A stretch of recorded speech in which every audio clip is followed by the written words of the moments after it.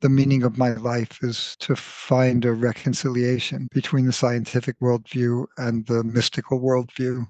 The fabric of reality is consciousness, and your consciousness lives in consciousness space. Your consciousness is its primary awareness. It's the most fundamental part of human experience is knowing that you exist, having this experience, this light that's inside you, that's consciousness from moment to moment.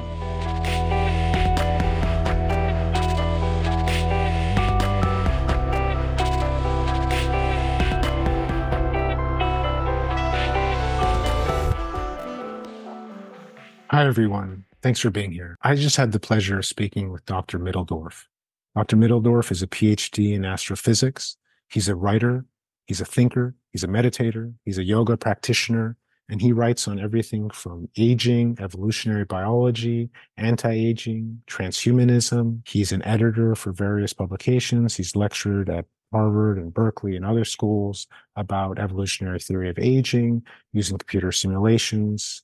He's also interested in consciousness, the problems of transhumanism, and other related post-materialist physics. There's a lot we cover. Very interesting conversation about a variety of topics. I really hope you enjoy. This will probably be part one of two or more conversations with Dr. Mitteldorf. There's a lot to cover, and I'm grateful for his time. And please listen with an open mind. Thank you for being here. Well, first thing before we start the interview, I think when did you start growing this beard? I think every other video I've seen, you haven't had a beard. Is that a new thing or just something that's come this year? Or? 2 years ago, I was in the hospital or I was hit by a car. Yes, I read on my about that. bicycle, and nobody was shaving me for the month I was in the hospital. I asked my girlfriend, should I keep it or shave it off? She said, keep it. I think it looks good. It looks very dignified. Anyway, You want to look dignified. rebellious, then I'll say. Josh, good. I think Hi. right before I sat down, I think I finally connected all the threads of your work. Not that. So the only feeling I had, I reread that poem that I shared with you. And I love poetry. I read poetry, and I'm happy that you write poetry. And which poem was that? This is the poem about an inquiry into the texture of experience and the plausibility of reincarnation. I think you wrote this back in 2012 or 2015, it says. And it's I don't know what type of meditation practice you're doing, but it almost felt like a Vipassana-esque analysis and sitting. I went to look at your blog again, Undisclosed or Unauthorized Science, and then your aging work. And it's all an attempt, at least my reading of what you're doing. You mean there's some coherence inside? I feel, as a meditator as well, that you're trying to use the sensory gates to understand this consciousness. So I don't know if that is what you're trying to do or what you're thinking about or what you're writing about, but maybe you can just respond to my reading of your poem. That sounds right. I have a relationship to Vipassana. My meditation practice is looser than that, but Vipassana is certainly a deep source for me. Years and years ago, I used to go to the Insight Meditation Society in Barre, Mass. When I lived in Boston. Paid attention to so many teachers over so many years. When I read your poem, I really felt like you were having that meditative practice of trying to open the gates. And rereading your more recent writing, everything starts seeming like you're just trying to understand the gates.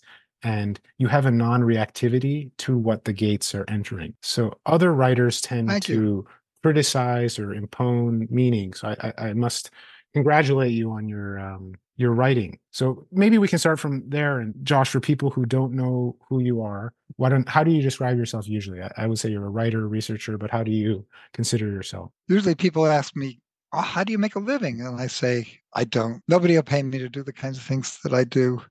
And if I have a little bit of money coming in from my family, from Social Security, from savings, better use could I make of it than to buy freedom?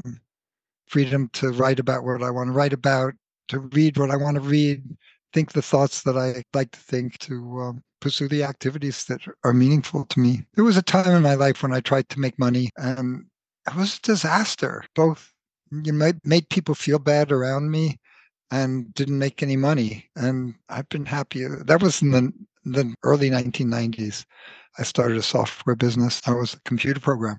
You would think that that would be a way to make a steady living, but both because of who I am and because the timing was a time that when computer programming was in a transition. I don't know, that's not a big part of my life. Who am I? I started out as a scientist. I took a yoga class when I was in grad school in Berkeley in the early 70s, and it had a deep effect on me. And since then, it's come together that the meaning of my life is to find a reconciliation between the scientific worldview and the mystical worldview. Other things I'm interested in are classical pianist. Probably the most influential and unconscious thing that I've done over my whole life was that in the mid 1980s, my wife and I weren't getting pregnant. She was worried. What are we going to do? She brought home a pamphlet to adopt a baby from Korea. I said, well, I don't have any connections to Korea, but I speak Chinese. I have lots of Chinese friends. Let's adopt from China. And neither of us had any idea at the time that that was impossible, that nobody had ever done it before. But we ended up breaking diplomatic ground, adopting the first baby from China. My daughter was number one. Where do you think that you said that Berkeley you took that yoga class, but do you think there was a moment before that that you were going against the grain, a feeling of trying to look for truth or trying to find I'm curious where that that Yeah, I've discipline been a to rebel all my life. yeah, where I does that didn't get come along from? in my high school. I never obeyed the rules. So there's an ornery streak in me, anti-establishment. And then, of course, I came of age in the Vietnam era. It was a heady time. People my age, 19, 20 years old, thought that our generation was going to change capitalism. We were going to change the culture, anti-racism, women's rights, peace. I never got into drugs, but drugs were part of that movement. And then, our generation produced Bill Clinton and George Bush. Been a big disappointment ever since. The time it was the age of Aquarius, and it belonged to us. And then Josh, you said that you studied at the graduate level at Berkeley. I think it was astrophysics, right? Yeah. Um, Tell me about that research. And then I also believe that you went to Taiwan during that time. What was that experience and how does that fit into everything? So it was a confusing time for me. On the one hand, I was good at physics. It's what I had been trained to do from early on. My father always wanted me to be a scientist. It felt natural to me to be a physicist. And the understanding came easy to me in a way that I know it didn't come easy to most other people. So I was a physicist. On the other hand, the culture was pulling in the other direction. There's transformations in Berkeley centered at the time about social movements, about peace, and yoga was part of that. So I felt torn. I also had no social skills. I had the good fortune to have one of the assistant professors mentored lovingly by a young assistant professor from India. So it was great when Ramanath invited me into his group. The year after that, I had a wonderful year working with him. We did several projects that felt really good to me. And then he didn't get tenure. Looking all over the world, where can you find employment? He ended up at Max Planck Institute in Germany. I had no connection to Germany, no sense I was going to do that. So I really languished. I didn't know what to do. And I dropped out of school, went to live in Taiwan for a while. It was a place where nobody would ask, why did you drop out of grad school? They were just happy to be acquainted with an American. That you couldn't go to China. Went to Taipei, where there was lots of opportunity to learn Chinese, cemented a strong connection to the Chinese people and culture. And then during that time, you return then to finish your PhD, or how does that tell me about the life period after? I returned to America. I was at loose ends. I had a girlfriend who had another boyfriend while I was gone. I was heartbroken. I flew to Boston. So she had been with me in Berkeley, but she graduated and went to Boston for grad school. And I flew to Boston just to be with her because she was the closest thing I had to stability, connection, a reason to be. So I moved in. I moved to Boston to be with her, and my college roommate had been working at a school for emotionally disturbed kids, and he told tales of just how much he learned from it and how challenging it was and how it pushed him on all kinds of levels.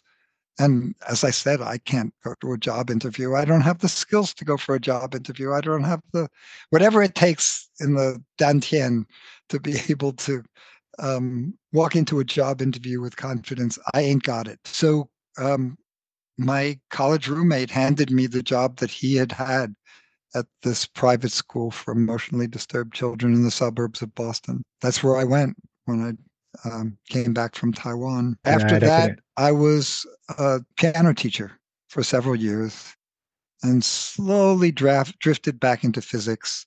I got a job in a think tank as sort of a summer intern, where again, you didn't have to apply for it, didn't have to interview. 'Cause it was just a summer internship, but they loved me and they offered me a permanent job. So now I was doing physics full time, and everybody who had a degree was doing the same thing I was doing, but uh, had more freedom and more status. Slowly gravitated back toward grad school, and I married a Philadelphian. We re-met at our 10th reunion.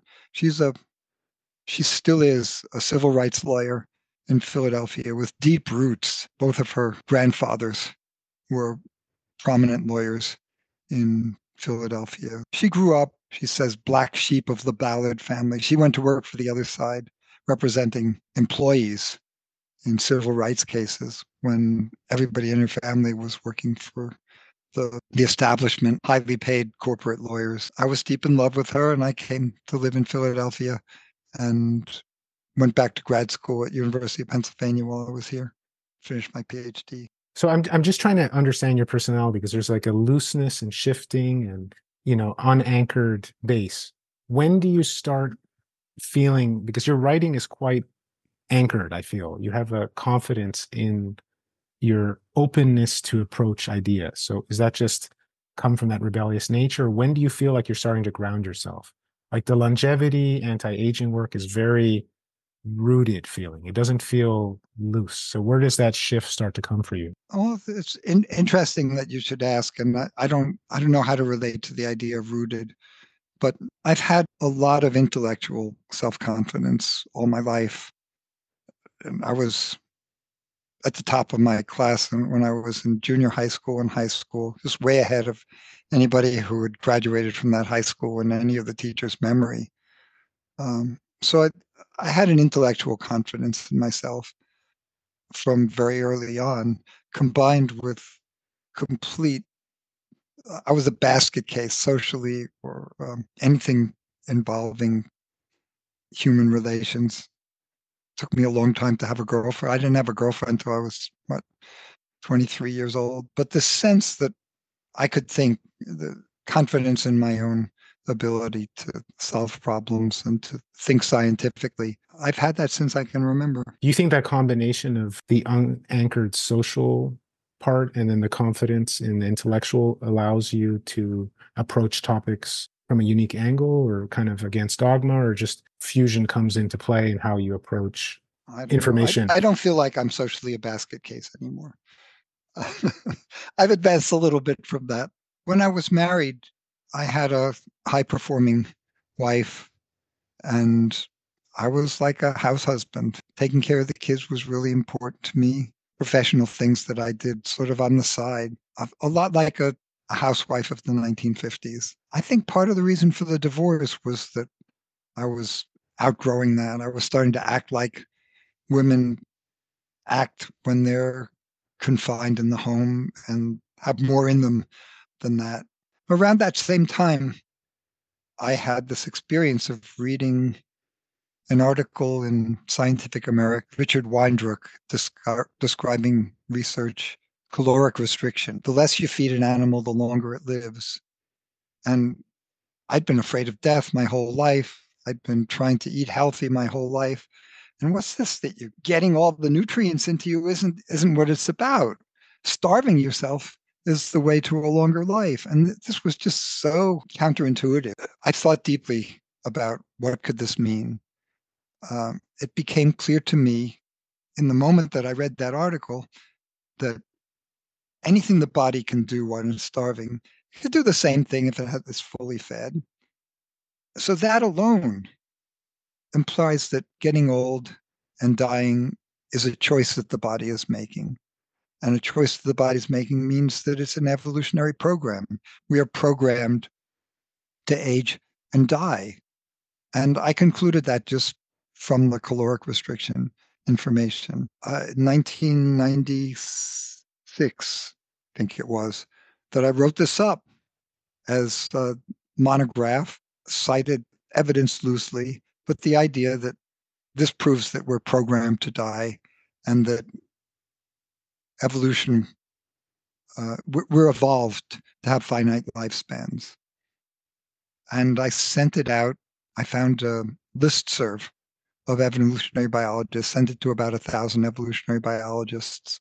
And I think the internet in 1996 was text-based. There was no spam. Can you imagine? There was no spam. So when I sent this out to 1,000 evolutionary biologists, I had dozens of responses. People read it and wrote back to me, and they were very kind and very condescending. And they said, "No, you don't understand. Evolution doesn't work that way. Um, you should read the work of George Williams. He'll explain to you that it's not possible for the aging, it's not possible for aging to be an adaptation because that would require group selection, and only individual selection, not group selection, is the way evolution works." And I got all the letters said the same thing. And I scratched my head and what's this about? And why does it require group selection? And why is group selection bad? So I was interested. And I spent a year going back and forth to the Penn Biology Library. I had graduated from Penn in physics, but I spent a lot of time in the Penn Biology Library. Of course, I read the book by George Williams, Adaptation and Selection, which everybody had uh, recommended to me. At the end of a year, I got it. I got why it requires group selection for aging to evolve. I got why they thought group selection doesn't work. But I continue to believe that the evidence is that aging is adaptive, that the body is choosing to die, it's not something that happens to us. It's something that the body is doing to itself. So I thought this is great. This is a problem that has my name on it. How many times has there been a place when the scientific community as a whole has just gone off in the wrong direction, followed their theory to a wrong conclusion? As I said, a problem that has my name on it.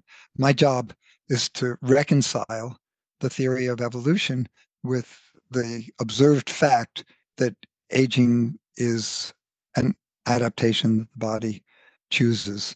It was really exciting. It motivated me. It pulled me into the field, and it was an intellectual challenge because one of the skills I have is computer modeling.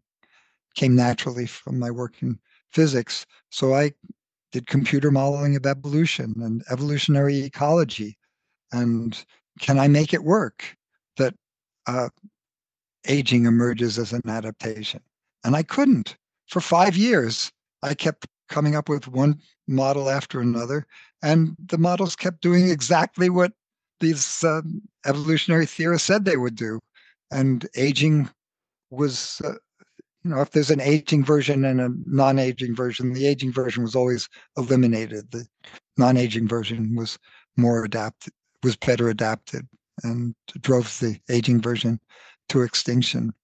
So for 5 years, I was playing with the theory and trying to reconcile it with the biology, which I knew. It was the greatest intellectual challenge I've ever taken on.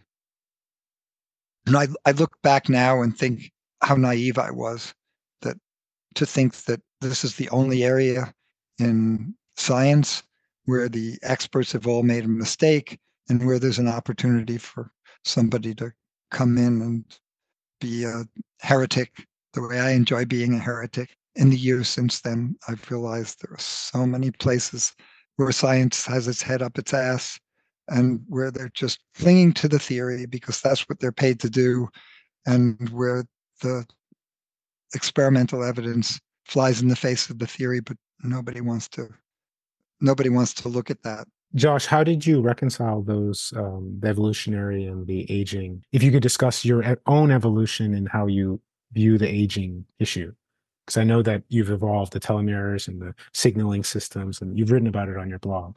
The breakthrough came from the student. I have a friend, Uri Wolensky, who invented the NetLogo programming language, and he had a student named Damien Santola who did a model of predators and prey. In his models of predators and prey, the predators' reproduction is limited by the prey population, not by how fast they can reproduce. They can't reproduce any faster than the prey population is reproducing. If they wipe out the prey population, they're gone. If they reduce the prey population, then their kids aren't going to have enough to eat. So Damien told me about the great success he had had in this, uh, in modeling aging in the context of predator and prey. And I ignored it for a while because, oh, it's just a student project and he must have made a mistake. But after a few months, I did eventually reproduce it myself. And that was the breakthrough. And at that point, I thought I understood something about group selection and about aging, that what ties the group together in the case of animals, not plants, but in the case of animals, every animal population depends on either a plant or another animal population that they have to eat. And there's nothing in it for them to eat faster, to consume more, so that they can grow their benefit their genes. The fact that there's a common prey population ties the whole predator population together. They have a community of interest because if they don't take care of this prey population, their grandchildren are all going to starve. So that to me became the key to group selection, and I still believe that all group selection eventually. When I mentioned this breakthrough to my mentor in group selection, David Sloan Wilson, he said, "Oh yes, Michael Gilpin wrote up the same idea in 1975." And that was a time when the evolutionary community was really not ready to take in his message. That's interesting, Josh, because some of your writing becomes ecological as well, and you're concerned with population issues and ecological management, which we can. You think the humans aren't doing a good job of preserving the other species that we depend on? That's a unique idea. um, well, before we go there, I wanted to. You wrote the book. I forget the title, the aging book. That's when you actually applied practical solutions for people to extend life. Cracking the aging code, in Correct. combination with Dorian Sagan. What was the response to that book? What have you changed from now? I think you're one of the first, at least Western, kind of pushing that biohacking longevity along with Audrey Gray. And maybe tell me about that movement and how you've changed or how you reflect on that period. I don't think I was the first, and there's some implication from evolutionary understanding of aging that helps you choose strategies for living a long time and staying healthy. There are lots of biohackers out there. I don't feel like I have a corner on that market at all. I have a few suggestions. I think it's a wide open field. Part of the reason that it keeps so many different people busy is that there is no answer. This is the best diet. This is the best exercise program. No, it varies from person to person. And the best diet for you isn't going to be the best diet for me. So there's plenty of room for lots of people to propose alternatives. And if you ask me what's the best way to live for a long time, I'd say experiment in yourself, try different patterns of socializing, of exercising, eating, and be enough in tune with your body that you get the feedback and you can start to judge what's working for you. What do you think of just contemporary anti-aging community? And I'm just curious if you have thoughts on the transhumanist movement or more naturalist approaches to anti-aging and and the Oh, yeah, natural. so many different ideas. Where do we start? Where do you want to start with that one? Well, I think your own. You said you're very fearful of death. I think you said right or were. I was, and I've outgrown it. It's been a great gift. Yeah. So maybe you can Through my just. meditation practice, I came to have really a heart-centered belief in reincarnation that is matched by the evidence. Read books about, starting with Ian Stevenson way back in the 1980s, documenting these cases of children who remembered their past lives. And now there are several American authors who've collected cases like this. Undeniably, kids remember something that sure didn't come to them in the womb, and it's verifiably connected to some other person's life a few years earlier. I mean, you're starting to go into the more esoteric, which is great. But before we go there, maybe we can talk about your general thoughts on kind of the transhumanist energy behind some of these anti-aging individuals or movements, or how you feel that ties into the. I mean, on the other end, there's kind of people who are really concerned about population growth, the Malthusian view of the Earth, and how you fit into the contemporary movement. What's driving these people in anti-aging studies, and what you think they're doing right or wrong, or where they're going. I was an early advocate, and I felt early. I was invited into the transhumanist movement, and I accepted with gratitude and was enthusiastic about the early transhumanist movement. Since then, I've become very worried about the direction that the transhumanist movement is taking, particularly the Great Reset ideas, the eugenic threads that are running through transhumanism that I'm just really uncomfortable with. So that's an outline. A central idea is what's the relationship? This is the biggest problem in science, I believe. What is the relationship between consciousness and physical materiality? The most common view, I call it the standard Western scientific view, is that consciousness has something to do with computation. The brain is a computer, and when you put enough computational complexity in one place, you get self-reflection in a way that Douglas Hofstadter described very explicitly, but everybody else is really thinking the same thing, but not as clearly as Douglas Hofstadter made the case 20 years ago. Consciousness is an epiphenomenon of computation. A computer that's sophisticated enough to form a model of itself graduates into consciousness. I think that's wrong. Maybe it comes from my meditation practice. Maybe it comes from uh, analytics. Maybe it comes from acquaintance with the vast literature of parapsychology, in which um, brains are not brains don't explain everything that the human mind is capable of. That there's information that comes into us that's extrasensory.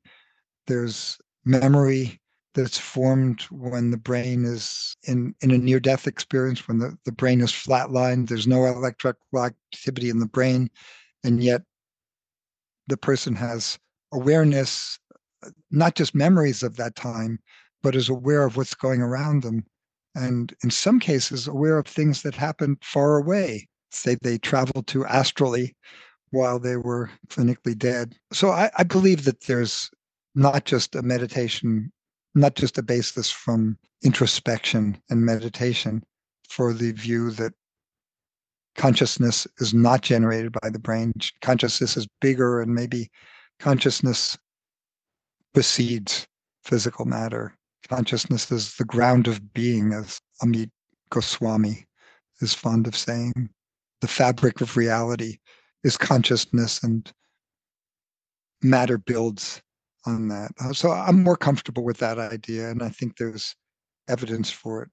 The transhumanist movement is very much rooted in the idea that humans are animals and animals are machines. Biology is just mechanical. like any other very complex machine. The brain is a computer, and people talk about merging a computer with the brain, and they talk the most deluded, I think, and misguided is when people talk about uploading their consciousness to a computer. Well, I'll die, but that's okay because all of my thoughts and my consciousness will be inside a computer. I think that's completely misguided. Your consciousness lives in consciousness space. Your consciousness is it's primary awareness. It's the most fundamental part of human experience is knowing that you exist, having this experience, this light that's inside you, that's consciousness from moment to moment. And it exists when you're not thinking. It exists when you're thinking, and when you're not thinking, it's a primal awareness that's quite apart from from computation or from brain function. Even if you could produce a computer that completely accurately emulated all the behaviors of a human being, it would not be conscious. You would not have this light going on. There wouldn't be anybody home inside. And I say, I look in the eyes of a dog and I know there's somebody in there, somebody to relate to.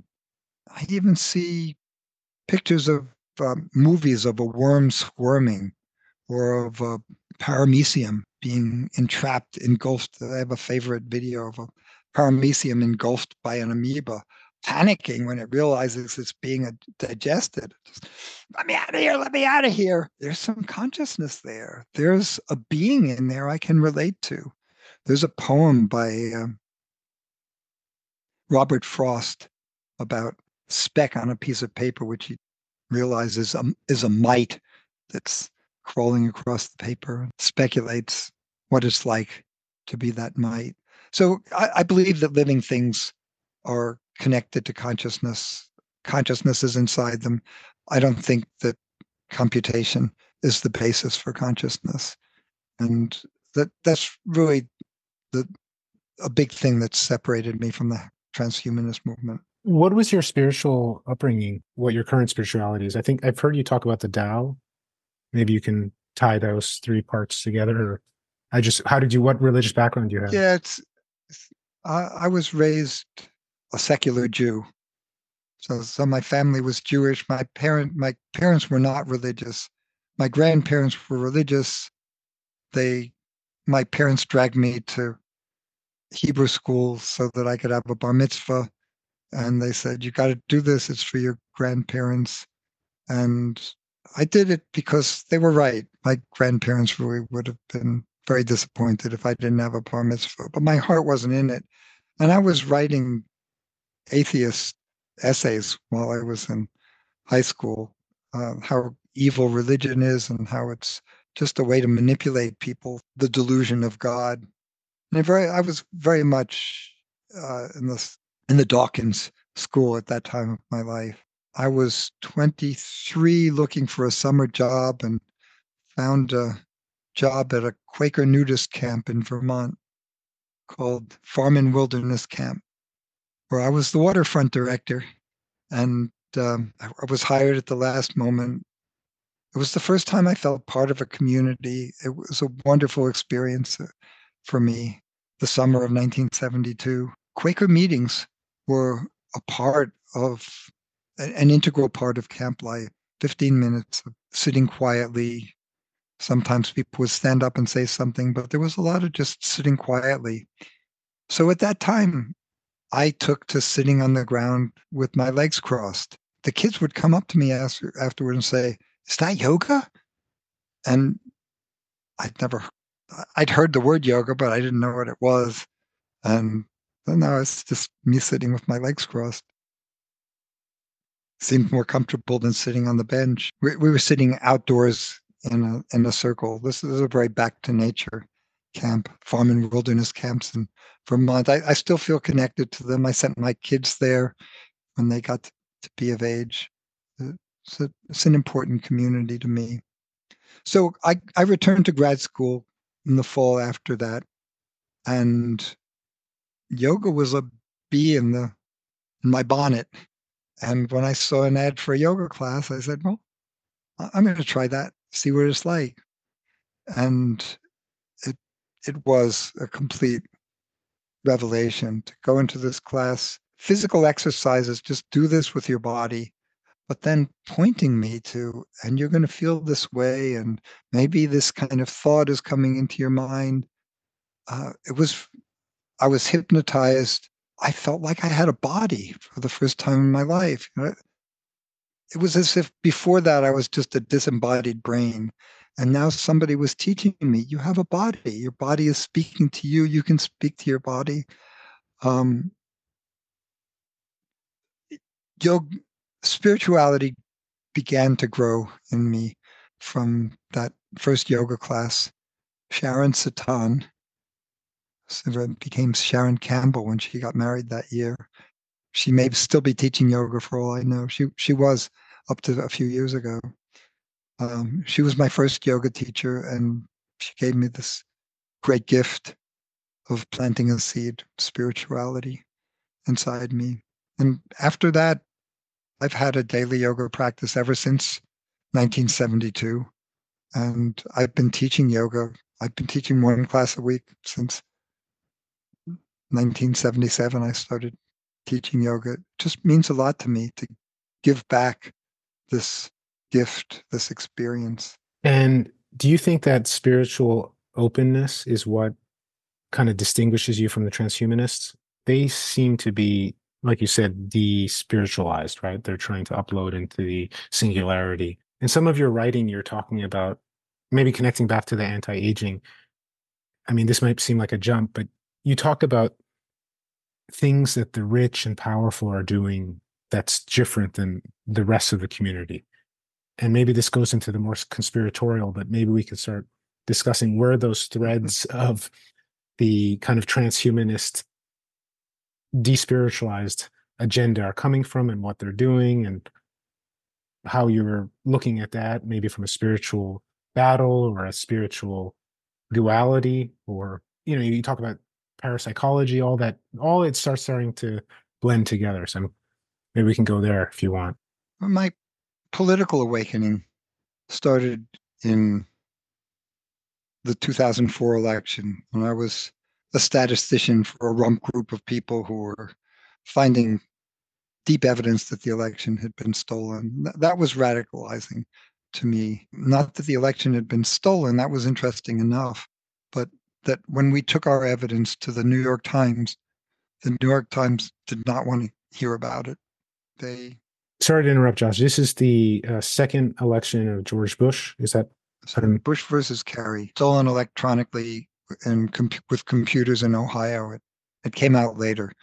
That the story. You can read how GovTech Solutions in Tennessee was was the backup computer for the computer that counted the votes in Ohio, and the Ohio computer was swapped out for the Tennessee computer in the middle of the night, and the Tennessee computer had a back door to the Bush White House where Karl Rove was switching votes by hand.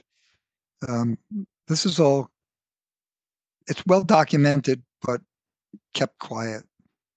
It's actually in the back pages of the New York Times if you will look for it, but it's not a reality that's acknowledged to this day. The big radicalizing thing was realizing that we took our story to the Democratic Party, and the Democratic Party, even though these were Republicans stealing votes from Democrats, they didn't want to have anything to do with this. And neither did the New York Times, which is supposed to be a Democratic newspaper. And that was my first inkling that politics is not the way it's portrayed to us.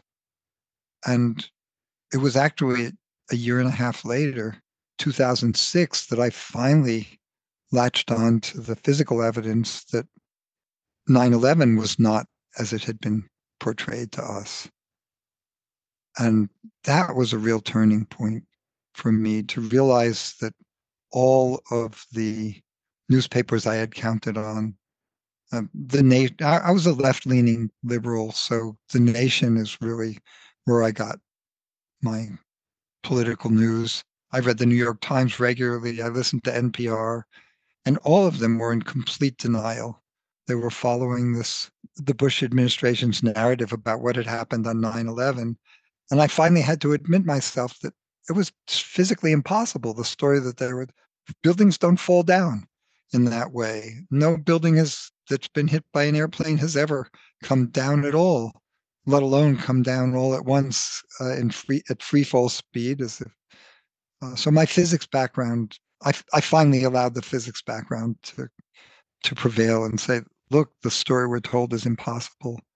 And I have to start doubting what I read in the newspapers and what I hear on the radio. And that's what's gradually led me to a radical political view that we're being lied to, that there are people who know all this and they're perpetrating these atrocities like 9/11, like COVID, to keep us scared. And they'll keep doing it until we rise up and say, we're not going to let you do this to us anymore. I think there's a major cultural shift that's happening. 9/11 was a big cultural event, but it didn't affect people's everyday lives. It affected airplane travel, school shootings. There was more of a police presence, but nothing like what happened with COVID years later, where we were locked down, the whole economy was shut down. People were afraid of inviting their neighbor over for dinner. Um,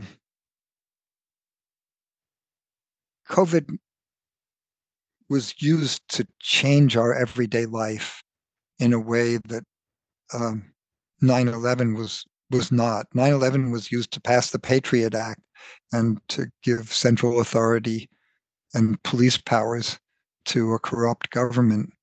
But it wasn't until 20 years later COVID really changed our everyday lives. We're at a crucial time in human history where either we're going to be enslaved by a central world government that surveils our every move, controls what we can buy with our money. Digital money is completely trackable, and like your politics, they can take it away. In China, there's already a system like that, a social credit system. Either we're going to go in that direction, or people are going to wake up and take back our communities, take back our power, take back our democracy, take back the Constitution. A glorious day when the billionaires are overthrown, and really there will be enough to feed and house all of us. Uh, This is a bountiful earth, and we can all live in comfort if there's no greed and if there's no predatory class that's leeching our work and our resources for their benefit. When you sent your email out to the listserv of the evolutionary biologists, obviously that parallels to your efforts and I guess your vote information against the New York Times. That heretic nature, how do people respond to that? I'm just curious.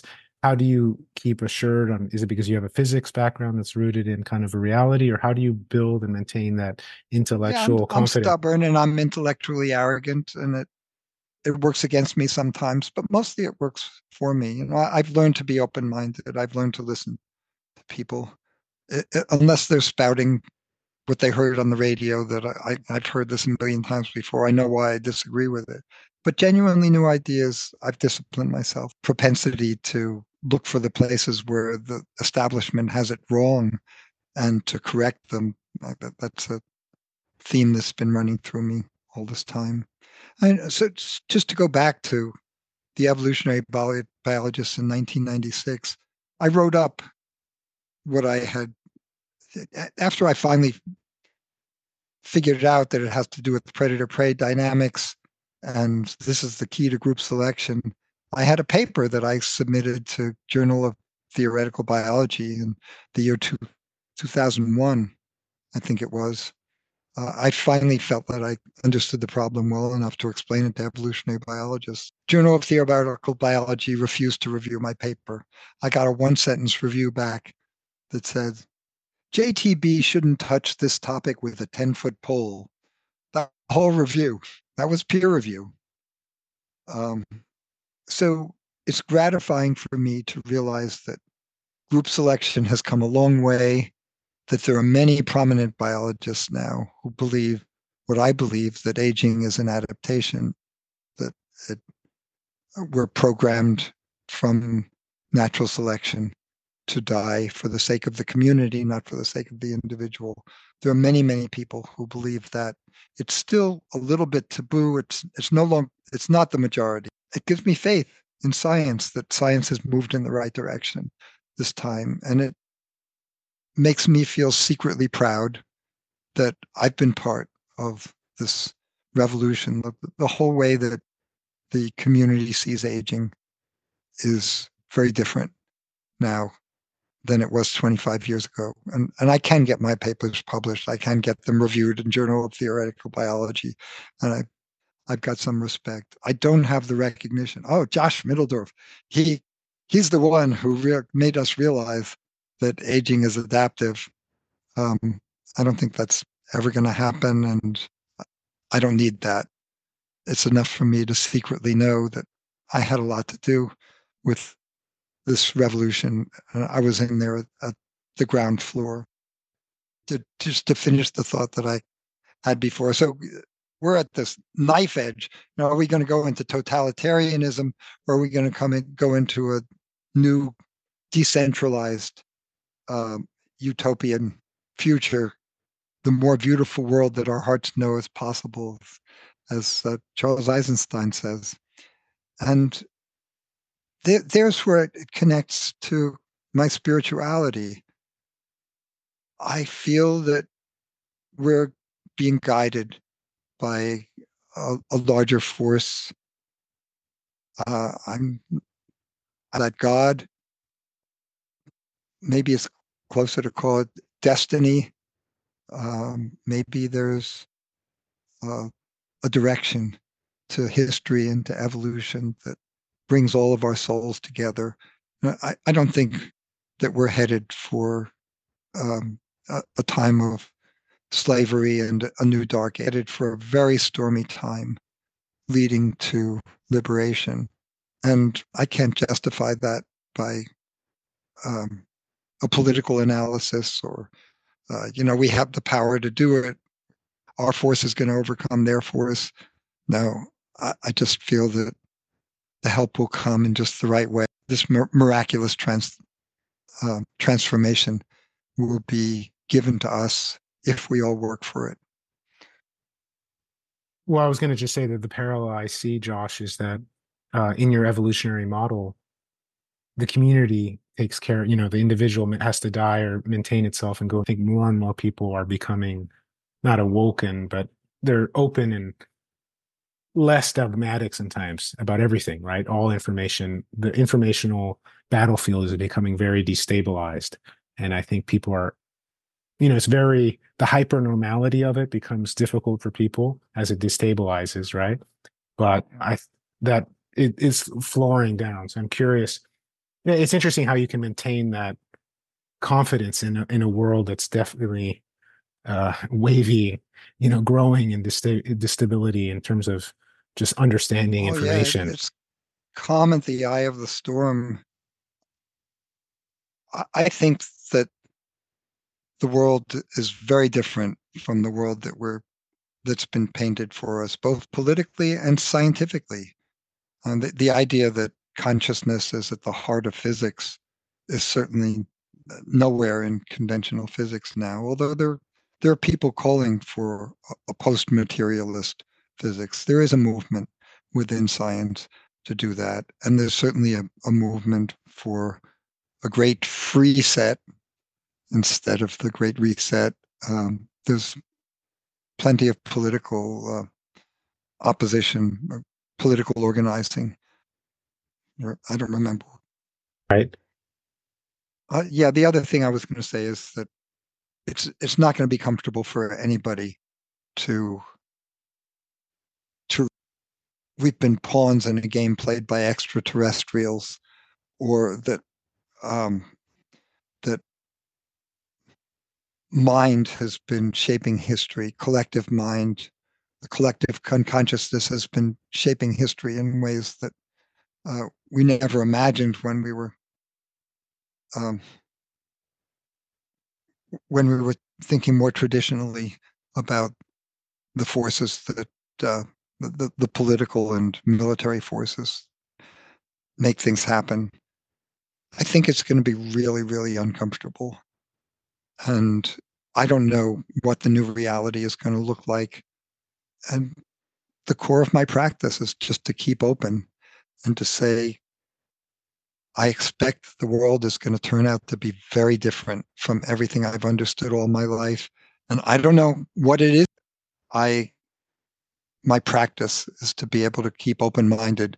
So as these revelations come, um, I can be part of a community that makes sense out of the out of the new reality that's gradually presented to us. Went over two very interesting topics very quickly. The first being the UAP alien, um, and then the I would call global mind. Maybe you could explore those two theories. I'm not so familiar with the first one. Um, the other one sounds more of a Buddhist kind of.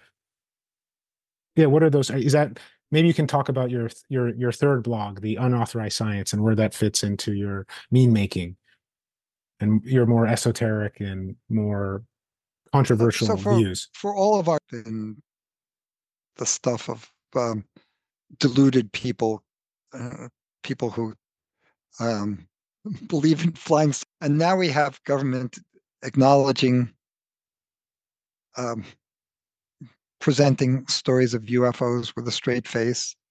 Um,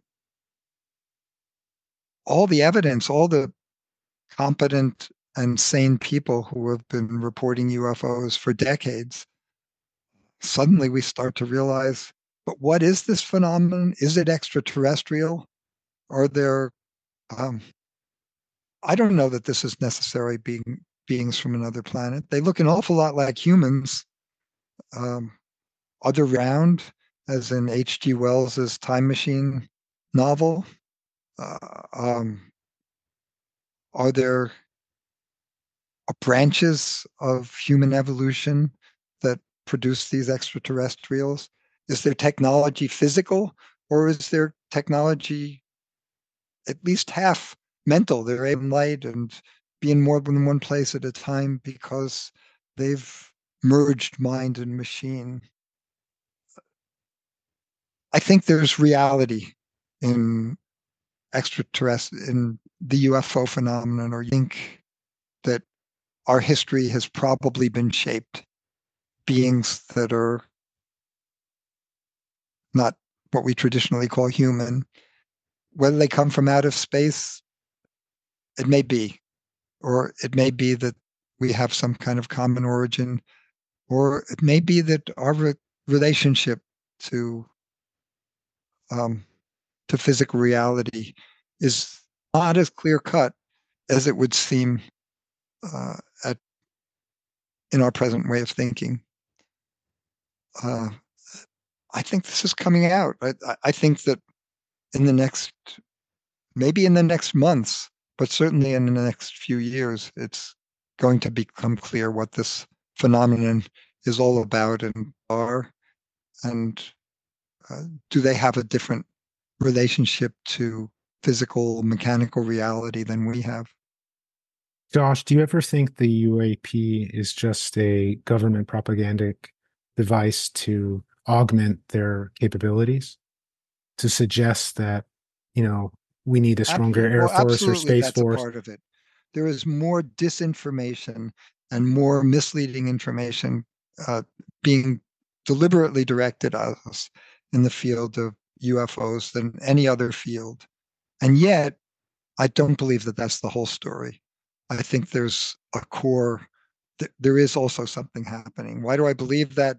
Because of all these pilots, every other time I'm up there, I see something flying that I can't identify because of people I know who have seen um, who have had encounters with alien beings because of John Mack, the Harvard professor of psychiatry, who started out in the 1990s saying, what kind of psychosis would make people think that they're being abducted by space aliens? He spent 10 to 10 years. He wrote two books saying the reason they're saying that is they were abducted by space aliens. I, yes, there's a lot of government propaganda trying to mislead us, but it's not the whole story. We are and how the world works when it finally comes out. Unmute yourself. Right. Josh, I was going to ask you if you ever speak to religious philosophers or religious scholars about the parallels between people, magical elements, fairies, witches, and how people in destabilizing complex times create answers to phenomena. So I'm just curious how you fit in, or if you think many of these ideas are just kind of new religious movements. If the UFO Yeah. is So potentially, recently I've been reading Jacques Vallée, who is the classic proponent of that idea. UFOs are the 20th century's version of leprechauns. It's coming from the same place. Uh, he's not denying that it's real, but he's saying that the relationship between the mythical, these spiritual beings, and uh, physical reality is not as clear cut as we think. That there's